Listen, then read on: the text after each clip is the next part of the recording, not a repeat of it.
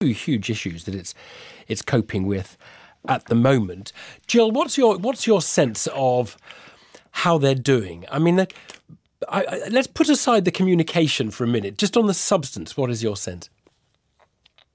There are clearly big problems in quite a lot of the things that they are trying to do. So you mentioned both COVID and Brexit. On the COVID side, we clearly have something going awry with this test and trace system, which was supposed to be the way in which we managed through the autumn without heading for another national lockdown. And ministers keep on saying it's about to be sorted, but it's clearly gone back. The Prime Minister has now upped the ambition yet again by the end of October. At the same time, and just today, we've heard, there are Logistics UK are worried that one of the critical bits of the IT systems that they need, a thing called the Smart Freight Service, that they need to be in place to manage the border on the 31st of December, deal or no deal, may go live only in mid-December in beta form, which doesn't sound desperately reassuring. The best the Prime Minister could do when he was pressed on this at the liaison committee this afternoon, saying, well, this will be as sort of good as possible. That's what we're aiming for, rather than being able to give reassurances. So these are two huge, big tasks that the government is doing in parallel. And that really is a major stretch, even on a very experienced, top-performing government. And this government clearly is not there yet. It's still a very inexperienced government, not spend that much time actually governing, doesn't necessarily, have its best cabinet ministers in place. It exited a lot of experience when Boris Johnson came in. So I think it is really struggling on some of these administrative things, but I don't think you can divorce it like you did, Evan, from the communications. Well, because I wanted you to just get to that separately. Yeah, go on then. Tell us a quick word on comms. Yeah. So my big word on comms is that this is a government that is addicted to announcing first and thinking about implementation second.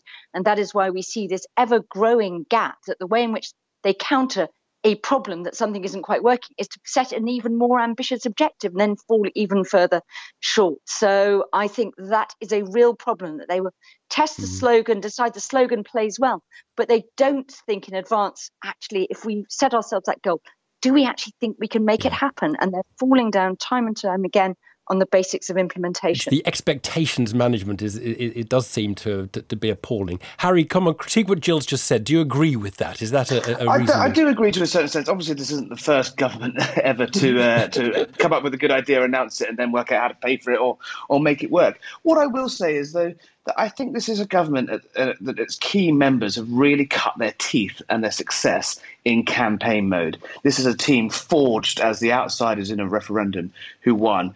Boris Johnson was down and out, languishing on the backbenches last year, and that same team won, got him the Tory leadership election, and then they were into another campaign in a way, a sort of campaign in government, but the run-up to the deal last year, and then the campaign to get a general election. And then there was a sort of month where they talked about domestic issues and what they were going to do and actually how they were going to govern.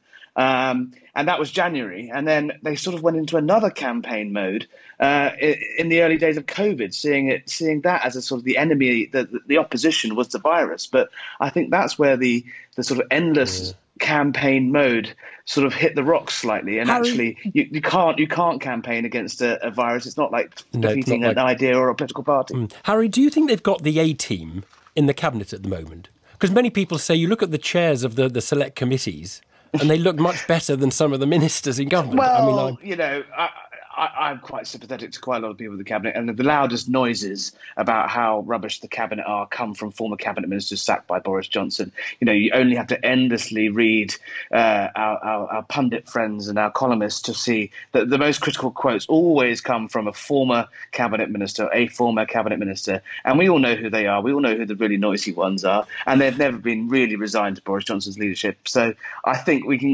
there's, again, find me a government where cabinet hasn't been accused of being rubbish by the people who used to do the job. All right, so Jill, they did try to reorganise very recently, actually, the way Whitehall works. They've set up a kind of mission control in the Cabinet Office, taken it out of Downing Street, put a bigger open plan office. Do we have any idea whether this is working? Was that something when you were in Downing Street would have seemed like a good idea? There weren't that many of us when I was in Downing Street, and no, whatever we did, we didn't think we could run the government from Downing Street with even the rather more staff that they have there now. You can't really do that. You have to work with departments. But the bit that I do sympathise actually with the people in Downing Street, it was quite often very difficult to get departments onto the Prime Minister's agenda. You always felt you were waging a bit of a war of attrition when you would say, this is really important to the Prime Minister. No, I mean it's really important to the Prime Minister. And he really wants your Secretary of State to do something about it. So I sympathise with that. But I think one of the questions about all these reorganisations, that one, I think bringing together bits of the Cabinet Office, bits of Number 10, putting them all together in this mission control, it's a bit like the thing Gordon Brown did when he sat in that giant horseshoe. The big difference, actually, is they seem to have left Boris Johnson behind in Downing Street and just brought the sort of staffs together rather than the Prime Minister there too. I think the big difference, one of the things that I do think is a bit mad is that on this test and trace, they are trying to reorganise all of that. We had this big announcement in August by Matt Hancock that they were going to do, this reorganisation of getting rid of Public Health England, bringing it together with test and trace, and they would put Dido Harding, who's supposed to be in charge of making this test and trace work, in charge of creating this new organisation. One of the things that anyone who's worked in government knows is machinery of government changes, do them sparingly. They're not usually a solution to things, but if you do them, you need to reckon that actually you are trading short-term disorganisation, distraction and chaos for some longer-term prize. Right. Bad timing on that one, Jill. Jill Rutter, Harry Cole, lots to think about